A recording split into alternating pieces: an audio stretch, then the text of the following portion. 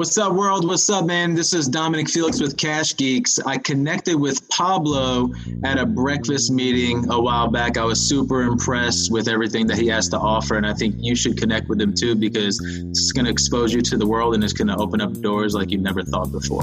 Ralph Waldo Emerson said, "In my walks, every man I meet is my superior in some way, and in that I learn from him."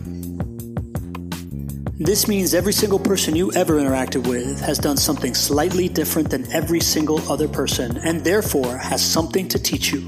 And you, my friend, have something to teach them. This means every conversation you have is both a chance to learn something and a chance to make an impact. Every networking event or conference you walk into is both a library and your stage. Your network is your personal Google, and you are a part of everyone's Wikipedia. My name is Pablo Gonzalez, and I am your Chief Executive Connector. Follow me as we meet people in my walks. Find out what we can learn from them, what they've learned from others, and what made them want to connect, so you can learn to gain and give value to others in all of your interactions. I am terrible at asking for stuff, but if you want to do me a favor, subscribe to the podcast. Let me know what you've learned from each episode, or at the very least, hit me up if I can ever be of service or any kind of value to you. Now, without further ado, let's get connected. Welcome back to the Chief Executive Connector podcast. I am Pablo Gonzalez, your host and Chief Executive Connector. And today we got a very special guest with me today, my good friend, a guy who has continued to impress me from the moment I met him until now. First, it was his business acumen. Then it was his social media savvy. Then it was his event production abilities. Then his freestyle skills, but always throughout it, super nice guy, a family man, Brooklyn's finest, self-described as Badass Dom from the lunchroom, Dominic Felix. How are you, Dominic? What's up, Pablo? How you doing, man? Dude, I'm great, man. I'm great. I'm happy to get a chance to reconnect with you, man. Sweet. Thank you so much for having me on, man. I'm really excited to be a part of this podcast and try to give just a boatload of value to everyone, man. Just, ask away. I'm an open book, brother. I love it, man. And listen, I want to get into, I think you're a super impressive business guy. I want to get into how you're teaching people how to wholesale properties and all that stuff. But in my theory of relationship building, I tell people that the quickest way to create a connection with somebody is share a vulnerability and add value to someone's life, right? So I'd like to start with that. What are you struggling with these days? Dude, I like that question, man. I like popping off with that question because that really opens everything up. So I think one of my tough points, there's a lot of good points, right? Everyone wants to talk about what's working, what's good. No one wants to share that. But I think what's really tough and challenging for us is onboarding the right individuals for our company. That's probably one of our toughest struggle points. It's easy to put out ads for positions and, get a boatload of resumes in and sift through them and interview. And, a lot of people are going to tell you they want the job, but to get the right person for our culture fit, it's a challenge. It's a challenge. Not everyone fits in, and there's so many ways to do it, and everyone has their recommended process. But we're very selective, we than most people, because we want to get people in here. For the most part, we've boiled it down to, are these people really like us? And are they people of high integrity? And are they going to just fit into the flow? It's almost like we're up to a point with hiring that we've tried everything out there, and it's almost at the point where you just want to throw everything away and just sit down and then have a conversation with the person and just see what they're truly all about, right? And do they fit in with us? Do they have strong aspirations? Are they people of high integrity? Do they want to truly grow with the company? Do they have big goals? Do they love what we do? Are they interested in real estate? Are they interested in wholesaling? Do they have a desire to be a part of it? Not just to be a part of a growing company, but to be a part of the type of company that we are. Does it truly interest them? Does that make sense? Yeah, for sure, man. When I hear you say people like us, I would self-describe that as somebody that would fit in your culture would, number one, be super motivated, right? I see you and Gonzalo and everybody that you bring together as guys that grind hard and make no excuses. I see a team that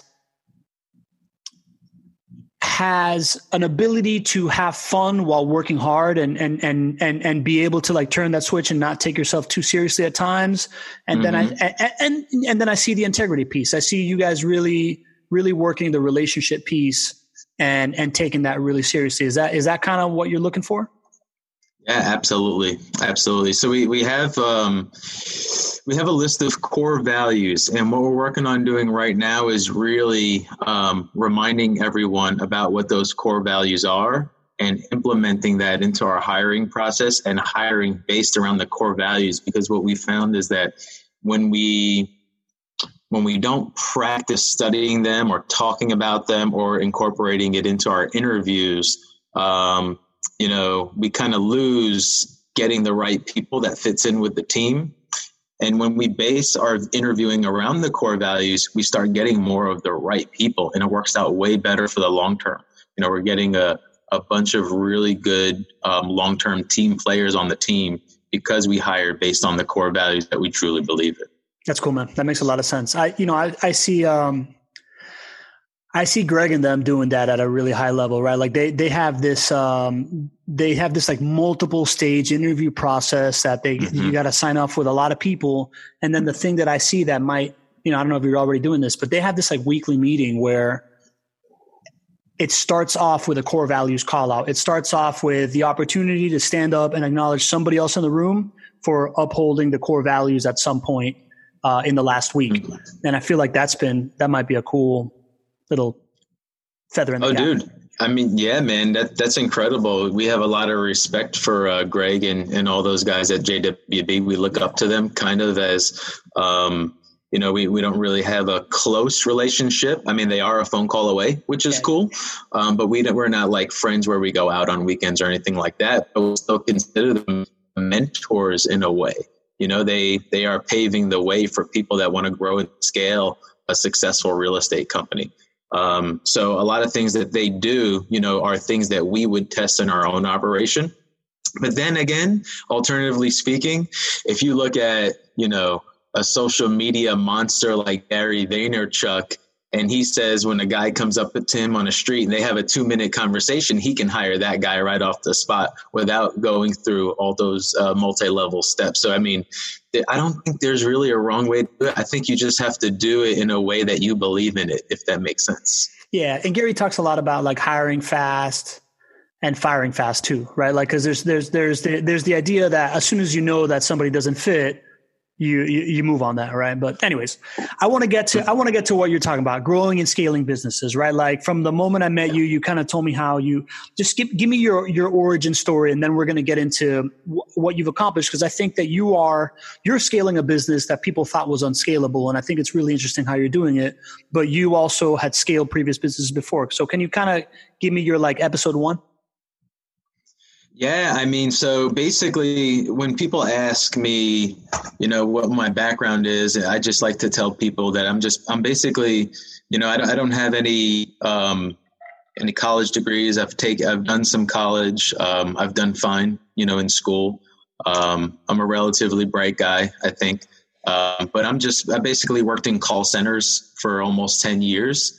And then, I left the call center to go study to be a firefighter. And then, to make up for the money that I was making in the call center, I started a lawn maintenance company. And then, I went on to building a different company from there, which I'll get into in just a second. But when people ask me about my background, I just basically tell them I'm a lawn maintenance call center rep. Basically, those are the skills that I've kind of based a lot of the way that I've built my businesses off of, a lot that I've learned just working hard day in and day out. So I'm used to hard, long days. And then, the call centers are very, very structured. They've got management level, frontline level, quality assurance, verbal sales skills on the phone, stuff like that. That was all around me. So it kind of, in a weird way, gave me the tools that I needed to kind of base the structure of my businesses off of. So, long story short, just to kind of sum all of that up, I basically, when I went to study to become a firefighter and I left the call center, I started a lawn maintenance company, and I quickly realized, if I was going to become a firefighter, I needed to make up the difference in the money that I was making from the call center. I think as a sales rep in the call center, I was making like $70,000 a year. And if you're going to become a firefighter here in Jackson or Clay County, you're probably going to start off at 30,000 or somewhere in the late 20s. And that's why I started a lawn maintenance company, so I can make up the difference. And the cool thing was, as I was waiting to be called as a firefighter, supplement my salary in just a matter of weeks. I think I picked up very quickly. I picked up like 60 lawn maintenance clients, which supplemented my salary from the call center. And then I got like the taste, the entrepreneurial taste of what it's like to build your own thing. And then I realized like I can scale things. I can build things on my own without having to work inside of limitations as an employee. Not that there's anything wrong with that. There's opportunities there as well. But it kind of made me feel different, kind of made me feel like I could truly build some great things, even though I hadn't done them yet. When you went into the lawn service field, did you immediately like set up your own like mini call center kind of operation to grow that? Or did you grow that by like doing somebody's lawn and then they referred you because you're a good worker, or how did that grow so quickly for you?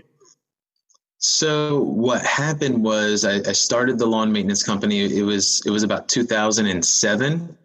And then, I was cutting grass on a property that was next door to a property where a crew was working on this house, but they were doing work for banks, right? And the work that they were doing on the banks were on foreclosed properties. Right. And I just had a conversation with those people, and they said that they needed help with all the work that they need to do on their foreclosed homes, because 2007, 2008, foreclosures started really ramping up because of the crisis that we were all going through. And then it just turns out that banks needed a lot of help maintaining foreclosed properties.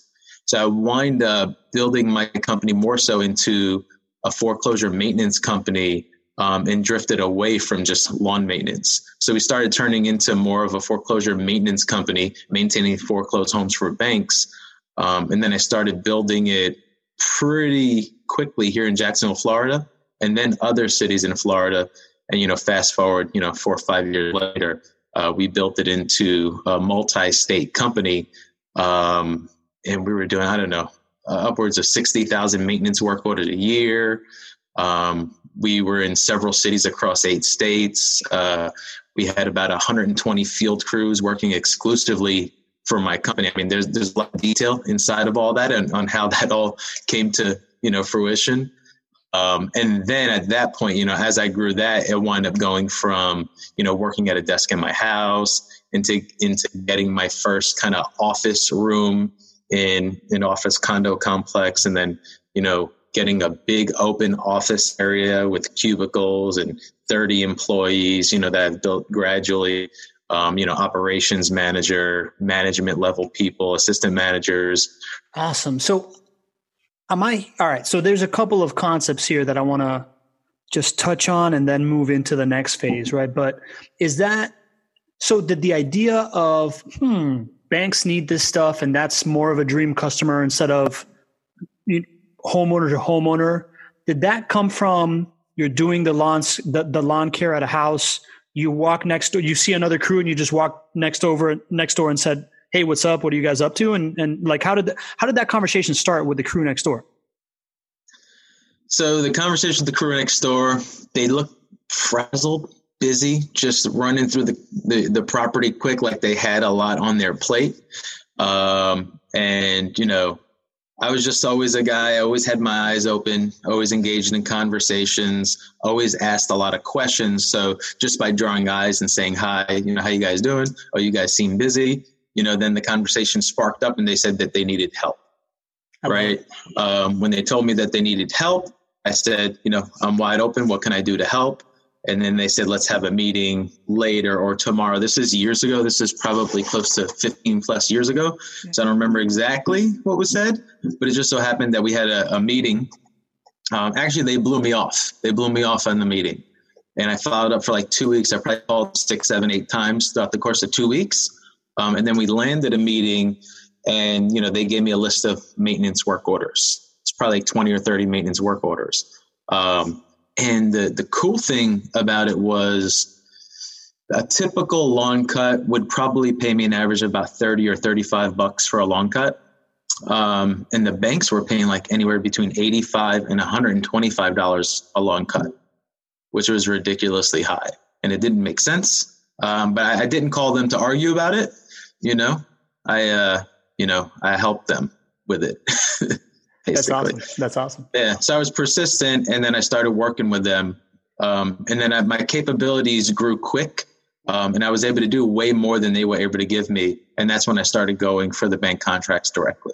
That's awesome. I mean, you're obviously a super skilled operator, right? But when I hear what you're saying, to me, it's like you see somebody, the fact that you have that awareness to make eye contact, say hi to the person next to you, leads to a conversation. Then obviously you had the stick-to-itiveness, and then having the awareness that this is a better business model, right? Like this is a dream customer, and you can get way more work by marketing yourself as a foreclosure property maintenance person as opposed to a lawn care guy, and making that pivot. I think is a really interesting thing, and it highlights kind of like the category design concept that I'm really kind of in love with these days. But so yeah, when you go from, so you grow this thing, multi-state operation, you outgrow these guys that are sending you service orders. You have your like regional lawn care maintenance company that you've built.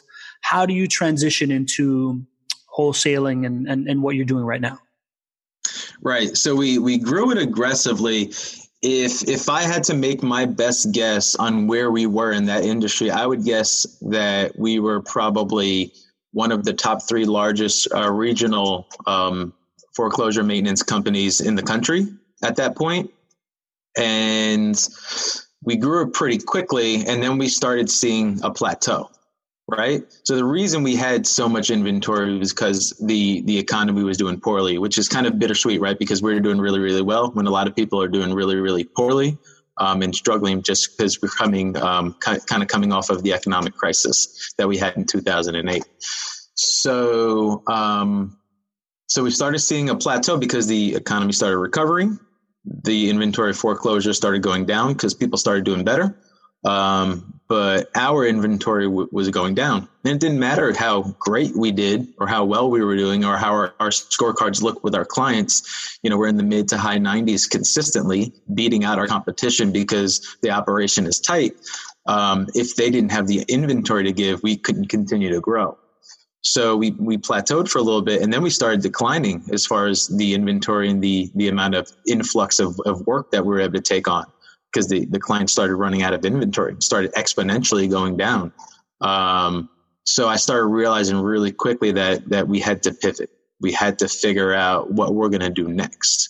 So I tried a good handful of things that a lot of people don't know about. I started picking up rental properties. I think I picked up somewhere between 20 and 30 rental properties, 25, 26, something like that. And then I realized very quickly you can spend a whole lot of money. But I think I needed hundreds really to replace the income that I was looking to replace from one business to the next. So I learned once I started getting 20, 25, I'm kind of the type of guy that if it makes, some kind of sense as to where I'm not going to lose money on something, I'm going to try it out. And then I realized I'm not going to be able to pivot as quick as I'd like to by buying rental properties. So, I also started a property management maintenance company. I didn't get into property management. I did get my real estate agent's license. So I met with some other brokers. And because I didn't have the property management experience, they didn't really want to start a property management company. So I didn't really kind of get approved to open one. I couldn't do it without a broker's approval. And I didn't really have those connections or kind of know any of those people that would just say, okay, let's go for it. Funny thing is, Pablo, man, I was never a networking extrovert kind of a person. I was always super, super introverted, didn't know a whole lot of people in town. I was kind of in my own shell, but I was just a workaholic and I knew what it took to get things done. Right. So I didn't have the connections to get to the right people that would approve me to open up my own property management company. So I decided to open up a property management maintenance company as to where we can do a whole lot of what we've already done inside the maintenance business that we've built. And one of the biggest issues property management companies they face is maintenance, or their maintenance work orders. It's kind of like a nightmare in this kind of very unorganized for a lot of those companies. So we figured we can be the solution for that. That was a whole kind of, educational challenge that we'd have to basically, we'd have to build something basically from scratch for them, something brand new, something that covers everything.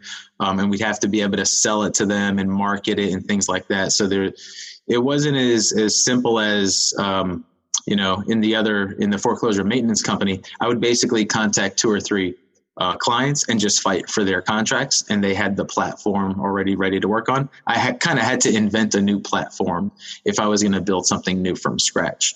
So we did some of it, and it wasn't going to be a quick pivot. It could have been a thing, but it would have been long term. So while we were doing that, because we did do it and we did get clients from it, we also opened a home warranty company, which is kind of crazy. We opened a home maintenance warranty company, and we wanted to do something that was a little bit different. And the thing is, I completely built this out, and I have all of the back end workings of it, and I can pick it back up because obviously we're talking now, and I run a wholesale company. So this part is not operational. But the home maintenance warranty company, we wanted to do some things that other home maintenance warranty companies don't do, like a bunch of the small fixes. A lot of them do the big fixes like plumbing, roofs, HVAC. You can get warranties on all of that stuff. But no one really had an organized solution for the handyman fixes and all of the other little things that go wrong. So we've built out something that made sense from a financial standpoint, and we had investors involved. We started building and growing that thing, right? But what we noticed about that company, and I'm not trying to point out all the problems here because there's problems, there's opportunities, you know what I mean? But what we've noticed with that thing is that was kind of a venture capitalist model that you're going to lose a lot of money for a really long time before you start turning a profit. So it wasn't something that I was ready for, even though it's a great idea and we still have it on the back burner. It wasn't a quick pivot to bring in a lot of income based on what my lifestyle was used to, if that makes sense. Yeah, that makes sense, man. I'm hearing in everything I'm hearing you get, number one, take rapid action on things, iterate through implementing things and having success implementing. But then your priority at the time seemed to have been cash flow at the moment while you are growing all these different operations. And it seems like all these different things didn't really weren't up to snuff on what you needed at that time, right? Like it seems like all things that could have succeeded in time, but you definitely had a different priority that you were trying to get after. Is that kind of it? Yeah. So basically I was looking for what most entrepreneurs look for is the quickest way to make the most money possible. Right. And all of those operations would work, but none of them were a quick replacement compared to how quick the downturn was going for my other company. And then I, since I was in and out of some of these different things, looking for the next thing that was perfect for me, I started selling some of my rental properties off because I didn't want to keep and manage them. They were kind of taking up time that I didn't want to give to them. Start selling them off. And that's when Gonzalo, who's my current business partner, he raised money inside of a fund that was buying rental properties, which a lot of my properties fit the mold for, or whatever the buy box the numbers were for the fund that he's built his investors. And that's when I met Gonzalo, and I was exposed to the wholesaling. Now I knew about wholesaling, and I've bought properties, and I've got burned by wholesalers before. So I was always impressed with the model, the seller direct purchasing model. But when I looked into it, I knew how involved it was. And a lot of people, misinterpret or don't anticipate everything that truly is involved selling. And I knew that it was a very involved type of company if you want to take it serious and truly work on scaling it. But when I met Gonzalo, there was a solution to the missing part that would have brought me to build a wholesale company. And it was past wholesale experience. There you go. So real quick, because I know now, not only have you built up this like wholesale empire of operations that you're doing and buying and selling homes, but you're also an educational platform. This isn't a real estate podcast, right? So can you kind of just break down what wholesaling is for our friend that's listening to us right now? Yeah. So wholesaling real estate is essentially building up a way to market to property owners directly, to work on purchasing your properties from them directly instead of from a realtor or from the MLS or anywhere on the market, right? The concept is if you can market directly to a property owner before they've either thought or listed their property for sale, then you stand the chances of getting a better deal, because it's basically just you and that person directly negotiating deal, and there aren't multiple people involved that can bid the price up so that you're paying as high as possible. The concept is to try to pay as low as possible and still at the same time find fair grounds to help the homeowner or the seller out. So it sounds like to me that you're like in this perfect place, right? Because you in the story that you've told, you're a quick action, make something happen quickly. And now you're looking for people that want to sell their home, but they don't want to take a long time. And you're trying to get in before it happens, make a quick deal, get the cash in the pocket, kind of like how you've been building your businesses forever. And then you go out and you find the buyer on the back end, right? That's basically what wholesaling is. Yeah, that's basically what it is. You're marketing it direct to the seller. You're making a deal to buy the property. And while you're inside of your contract period, you adversely market to investors or buyers that would be interested in the discounted deal that you have, so you can get the property or get the contract executed on the back end. And then you have a fee in the middle of all that. So just as an example for some of the listeners on here, we can buy a property from a seller at $50,000 and we can sell it to an investor at $60,000 or $65,000. We can make $10,000 or $15,000 on one deal. And it can be a great deal for the investor because that property might be worth $100,000 or $125,000 after they fix it up a little bit. So they can get it as a rental with some equity in it, or they can just fix it up and sell it to a homeowner on the market and get full retail value, which might be $120,000, $130,000 or something like that. I love it. It's a very, very rough example. Yeah. It's kind of drop shipping for properties. Yeah. I mean, a lot of people win there. I mean, the sellers in lots of cases, they're really motivated because of, dramatic things that are going on in their lives. Like, I mean, they may be 5-6 payments behind on their property. They're about to lose it back to the bank. We can slide in there really quickly. We can purchase it from them. And just a minute ago, they were in debt with, $9 or $10,000 behind in payments. But now instead of that, they didn't get a foreclosure. Plus we put $10,000 to $20,000 in their pocket. We win because we get our $10,000 to $15,000 fee inside of the transaction. And then the investor wins because, they fixed it up. They sold it to a retail homeowner. They made their profit. And now someone has a brand new house at the end as well. A happy homeowner.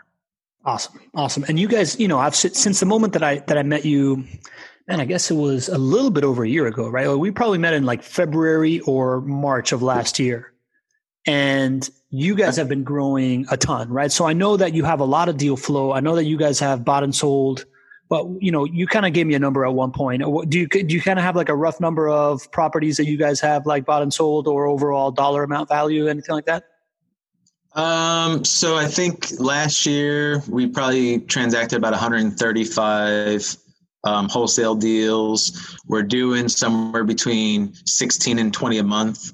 I think we came into April with, I think we have 25 deals in the pipeline to close this month. Some are going to be problem properties, so they're all probably not going to close. But at the same time, it's still early in the month, and we have more that we're contracting with investors. So hopefully it can be somewhere between 20 and 25 that we close this month. Our deal size is somewhere, the months vary, just being 10,000 or 12 and 15,000 per deal. So that can give everyone kind of an idea where we are. Yeah, that's a lot of revenue, man. And you have like somewhere around like 20 employees, something like that? We've got 14. 14. Okay. Visually. We've got 14. Yep. Cool, man. That's awesome. And that's all been in like a year and a half, right? 2 years, a little bit. So we're just over 2.5 years now. Awesome. Yeah. We're just over 2.5 years now. The weird thing is, it's not rare for someone to grow a business within 2.5 to 3 years and build it up to 15 employees. But I think from everything I'm looking at, it's very, very rare in wholesaling. Wholesaling, you can compare a wholesaler in a way to a realtor. You can have, the sad thing is lots of realtors, fail within the first year. Over 50% fail in the first year.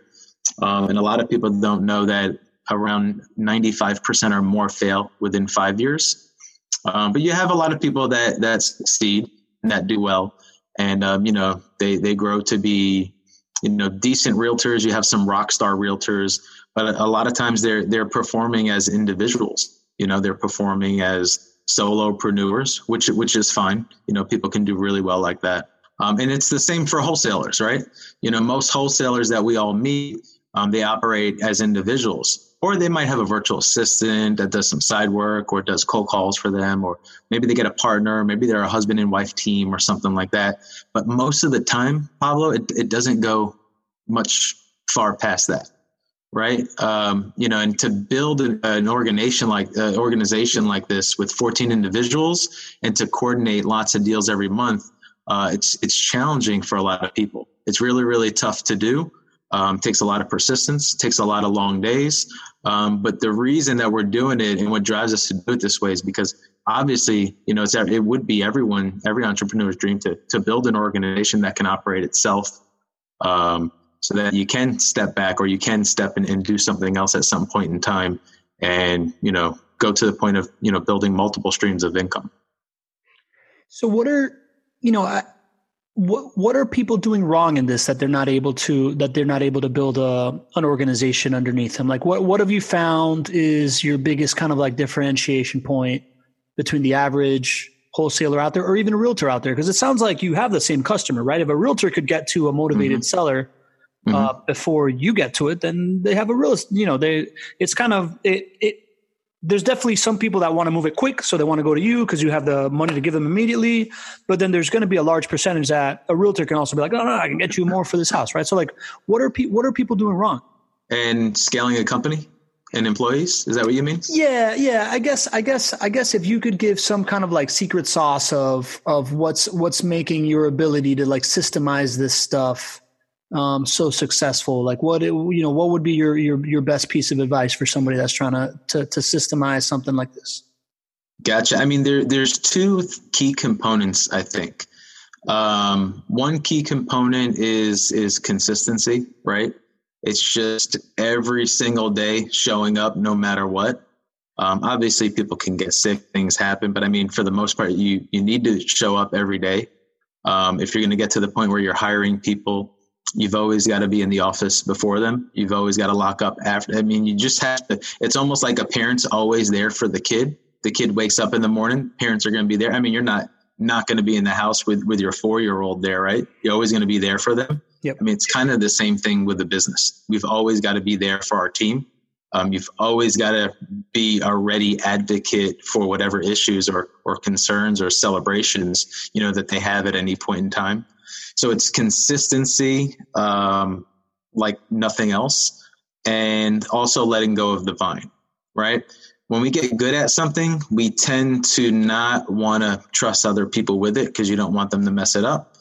But we've got to get used to, like, especially if you want to scale a company or build a company, you're going to have to get used to understanding that not everyone is going to be exactly like you. And, maybe they're going to perform at 60, 70, 80% of what you can perform at. But you got to more so look at it as if you're 100% and they're 70%, you now have 170% production rather than just 100% of less transactions. And I'll take that any day of the week. I mean, it sounds like you're talking about parenting. It is. How does it? Is this something? Do you apply this in parenting also? Is this something you learn from parenting? Like, how does that kind of affect? And then how do you balance out the fact that you are a very involved dad, but you're also the dad of this 15-person company too, right? Like, how do you manage all that, man? Like, how do you find the energy to be there? So it's a very tough balance. It's one of those things that you never stop trying to perfect. It's never going to be perfect, but you've always got to fight for it, right?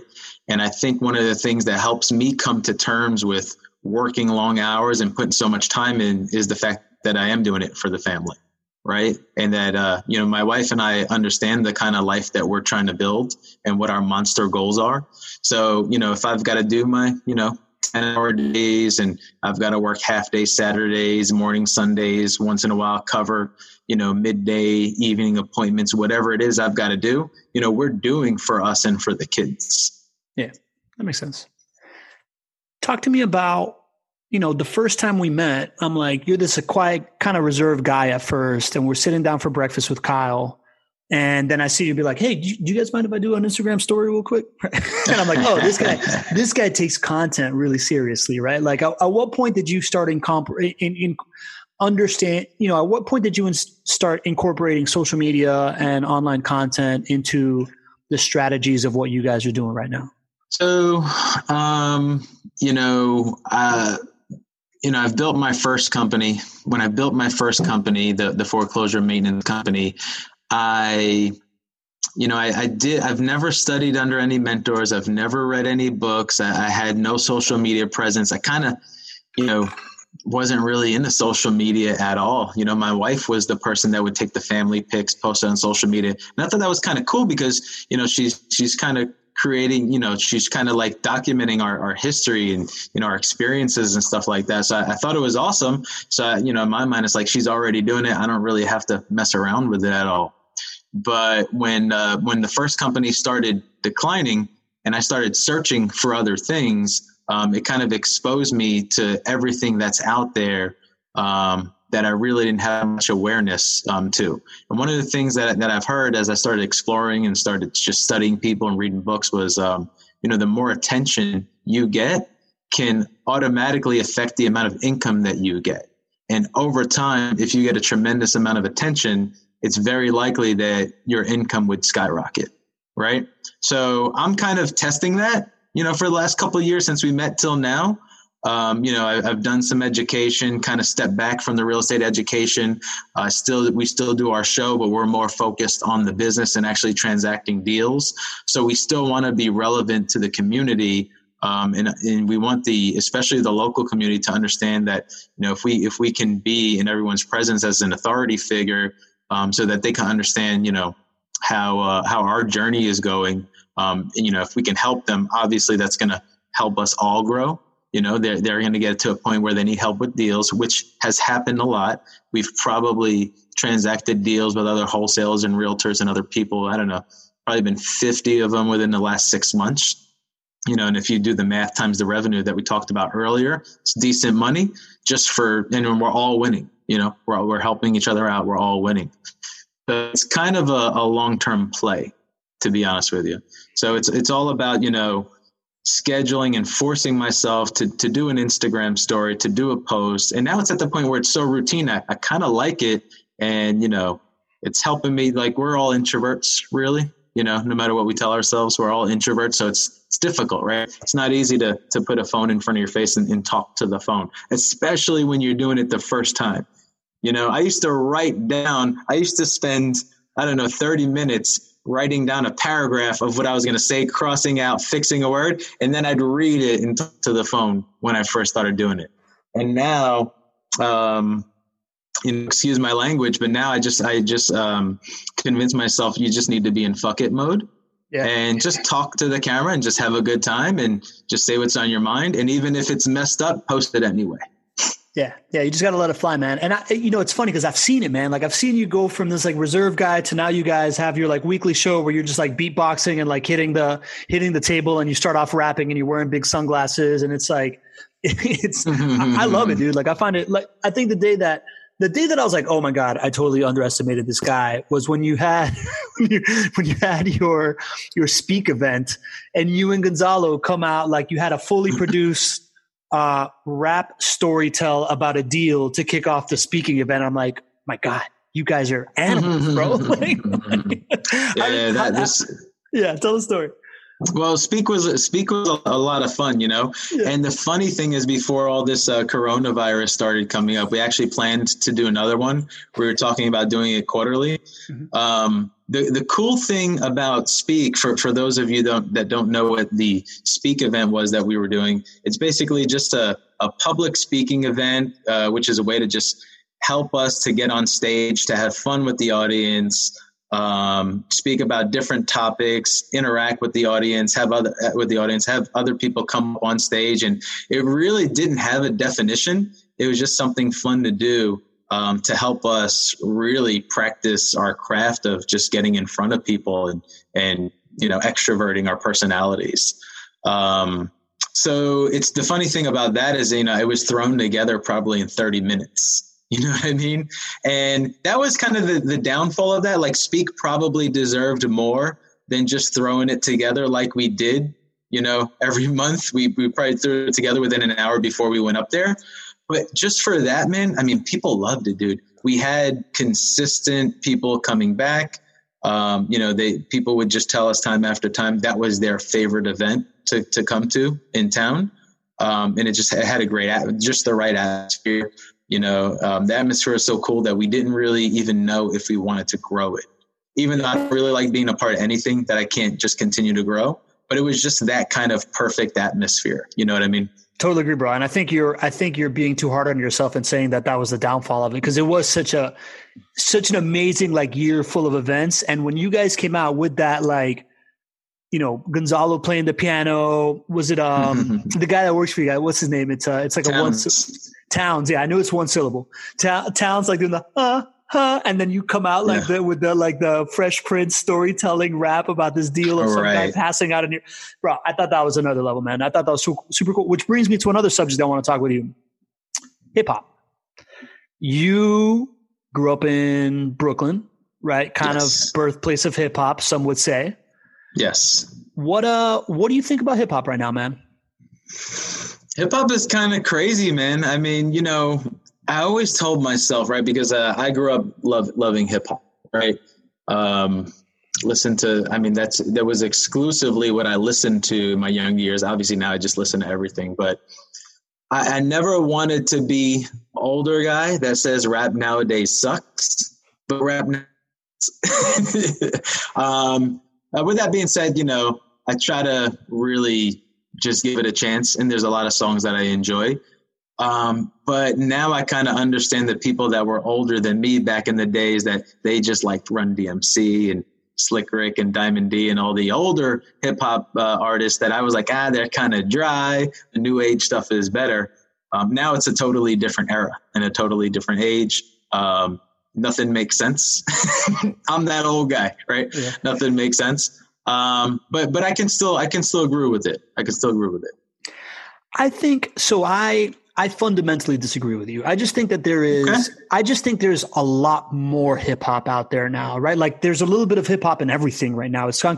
When I saw Common do a Microsoft like artificial intelligence commercial, I'm like, bro, I would have not seen this. Like I remember having to like look for Common CD in the back of like the conscious hip hop section at like my Specs record store.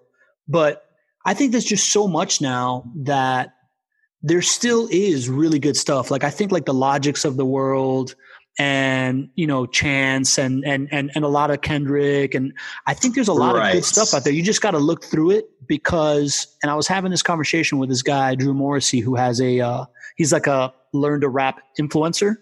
And he talks about how it used to be that it's now this like wide open tournament, right? Like just the record labels would just be like curate everything and you can only listen to this much stuff, but now it's a wide open market. So whatever people want to hear, it's just more relevant to what people actually want to hear. And it's young people that are usually the ones that have their ear to it, but you can find really, really good stuff out there. You just got to. I would agree with that. When you mention people like Common Sense and Kendrick Lamar, like I feel like those are people that still from my era that I still appeal with. Yeah. But I guess what I'm more so referring to is people like, Migos or Roddy Ricch and things like that. Like some of the songs I'm cool with, I like a lot, but there's just a lot of stuff that I just feel like, I've always been a picky fan of hip hop. Yeah. I don't know if you know that I was a hip hop artist at one point in time in the past. I'm not surprised at this point. I used to write hip hop. I did not. Yeah, I would spend hours and hours every day writing hip hop and perfecting it. I was always really, really picky about the people that I was fans of. Like, I didn't even like Jay-Z in the beginning, which I think everyone kind of liked Jay-Z. And I just, the Reasonable Doubt, Jay-Z CD, like I wasn't a fan of it at all. Like I would just change the station when the music came on. But now I love everything he does. It's a little bit different. I kind of grew with him over time. I grew a fan of him. But I was at the point where I was maybe like, 3 or 4 artists, and I thought everyone else was garbage, just because I was so picky. Who were the 3 or 4? So Nas, I was a big fan of Nas. Okay. I was a big fan of Jadakiss. Biggie Smalls, he was just, represented Brooklyn, and I just super enjoyed his stuff. Eminem was awesome. Yeah. And then most everyone else I just disliked. Basically, when I used to write, and I wasn't the greatest artist, but the content of the content that I put to the stuff that I wrote was awesome, but the hooks, I was just never a hook kind of a guy. Like I never cared about fancy hooks. And that was the main part of what appealed to the masses. Correct. Is the hooks, right? Yeah. So I was kind of a little bit different in that way, which is like I always appealed to the people that just had super, like every line meant something. Every line was important. I was that guy. I wasn't like, the hooks where people sing and the rhythm and the feeling. I wasn't that kind of an artist. Makes sense why Nas is your guy, right? Correct. Yeah, that makes sense. That's interesting, man. I did not know that. I did not know that you were into hip. Like, did you ever record an album? Were you trying to make it your career kind of thing? At one point I recorded some stuff in the studio. We had a producer backing us. I just wasn't in the right frame of mind. I didn't put my all into it because I disagreed with a lot of people, even the producer. Dude, we recorded a song with Slick Rick? Of course, bro. Yeah, we recorded a song with Slick Rick. I was really my buddy that recorded the song, and then we did a remix to that song, which was awesome. The sad thing though, like I don't speak to my buddy anymore. He's got all that stuff, and this isn't a day where YouTube wasn't really a thing, so the stuff is not really. I can't send you a link with that, so I'd have to find it. Dude, I would love to hear that. So one of my all-time. Yeah. One of my favorite Slick Rick song is the one he did with Big Boy. I don't know if you ever heard that one. That's like Slick Rick and Outkast, we on this jam. Like, yeah. I forget that. I forget the name of it, man. But that's good stuff. All right, man. Okay. I want to switch. I could talk hip hop with you for the next hour, right? I'm sure, yeah. Dude, and I want to hear more about this for sure. This is amazing. I didn't know any of that. I want to switch kind of like into like the kind of lightning round that I do, but I always kind of start with, do you remember how we met and what it was that drew you to continuing our relationship? Yeah, dude, I remember it like yesterday, man. I remember it was at the coffee shop that you talked about. It was Breakfast with Kyle. And I remember, I was ordering a coffee, and I think you ordered a coffee and a breakfast maybe. And, you're like, what do you do? And I was like, what do you do? And then you told me you're a professional networker. Yeah. Right. And I'd never heard of a professional networker. So when I heard that, I immediately thought of opportunity and how many doors that can be opened with that kind of a title. Nobody does it. And I think like when you're in a territory where you're creating kind of your own territory and, it's just not regulated. It's just open for anything. There's just a world of opportunity. You just have to create it all. And it'll all be available there for you. So my mind started going in like 100 different directions, dude. I thought it was really impressive. That's awesome. Yeah. That's the whole category design thing, right? Like if you create your own category, then you're the king of it, right? Like, and nobody can say that they're better than you if you're just different than everybody. Have you ever heard of the book Play Bigger? I haven't heard of the book Play Bigger, but what I just thought of when you used to visit these meetups with one of his old mentors, and one of his old mentors, just a multi-millionaire, used to talk about being the category king of something, creating your own category, being the category king, and then your opportunities would just be enormous. Yeah, for sure. I'm going to send it to you, man. So these guys, these 4 dudes have been consulting on category design and being a category king, and basically have gone back and looked at all the tech category kings since like the 2000 era till now, and distilled, how you do it by mistake and how you do it deliberately, kind of thing. It's super interesting, man. I think wow, you're going to love it, man. Oh, I'd love that. Yeah. Cool. I'm going to send it to you for sure. All right, cool. Now we're really in the lightning round. Pow, pow, pow, pow. You ready? Yeah, let's do it, man. What is your favorite restaurant in your favorite city, and what dish do you get there? I'm just old fashioned, dude. I just like an old fashioned steak. So we don't go here a ton, but Ruth's Chris here in Jax, Florida, specifically because there's one in Ponte Vedra and there's one downtown Jacksonville. Mm-hmm. But the one in downtown Jacksonville, man, it's just a great experience. Windows are floor to ceiling windows overlooking the river with the Main Street Bridge in the background. Yeah. Just like getting a cowboy ribeye steak, a Caesar, Ruth Chris chopped salad, martini with the wife, just me and the wife, no one else. It's just a great experience. Conventional, but that's a really cool spot. Like I've never been to a Ruth's Chris with so much character, right? Like that area, that place is cool. Yeah, right in downtown. Absolutely. What content are you most into right now? Like it could be a book, it could be somebody that you're following, it could be a podcast, but like what content right now are you like into?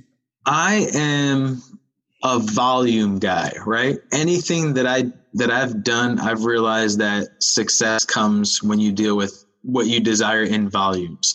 So when I did the foreclosure maintenance company, I did volumes of work orders. I might have not been the best at the individual work orders, but with volume came success.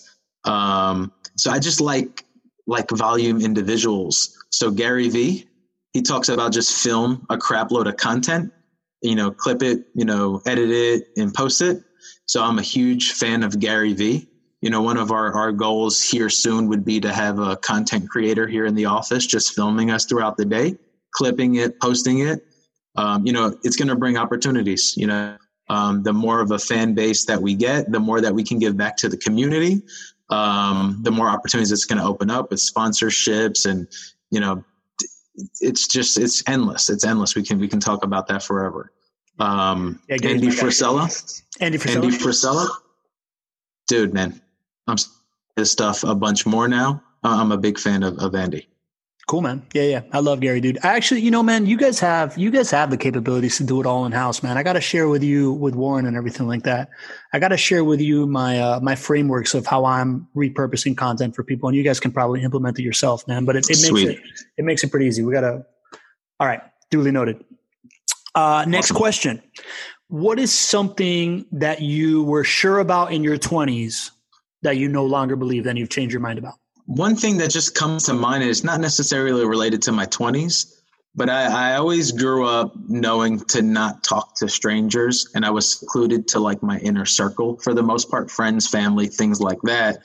And I think, not necessarily saying that that's kind of a lie or something that shouldn't be followed up to a certain point, but I feel like I should have been more exposed to outside relationships way earlier in life, and I should have been pushed to be made comfortable on developing outside relationships. It's just like it's just like I'm a volume guy, right? So the more relationships we have, the more doors that it's going to open.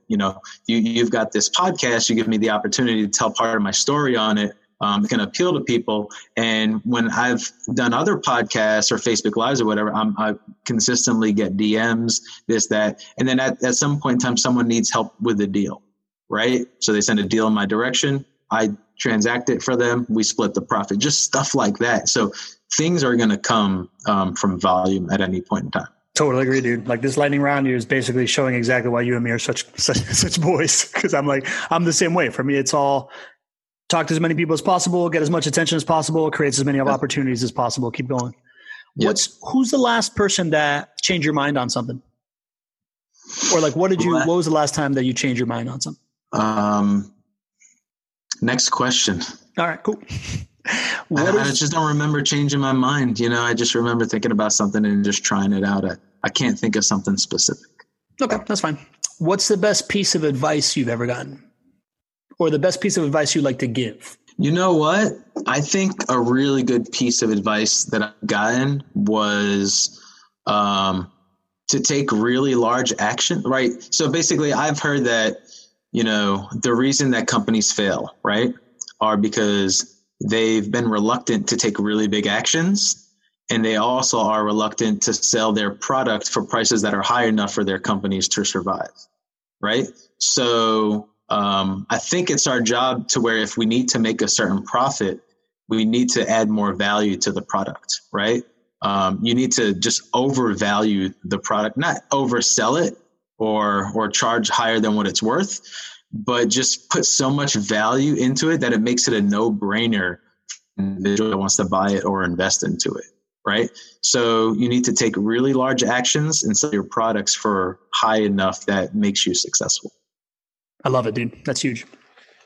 So before the last question, I just want to open up the floor to say we've talked about your career. We've talked about who you are. I want you to promote whatever, your Facebook group or your company, RLA. Where can people find you? Give us where to find your company, put it out there. Yeah, super, man. I mean, so, I'm pretty consistent on Instagram. So if anyone wants to follow me on Instagram, it's Real Dom Felix. You can look me up, Dominic Felix, on Facebook. And if anyone's interested in real estate or wholesaling, we're building a community of free information and content. And it's where we do our Tuesday night shows. And it's called The People's Wholesalers, right? We do it for the people. There's no charge for it. It's wide open Q&A every Tuesday. So anyone that wants as much information that we're able to give inside of the hour and a half that we're on the show, we're all for it. And, lots of times we get direct messages and people reaching out outside of that, which we've always just continued to give as much information as we can. Awesome. And I'm going to link to all of that stuff in the show notes. I also want to put my stamp of approval on your Tuesday Night Lives. They're extremely entertaining. You guys show up, you're usually having a beer and talking some jive. So that's right. That's right. It is a good time. I mean, we just want to have a good time, Yeah. So the idea is it's a Tuesday night. It's 9 p.m.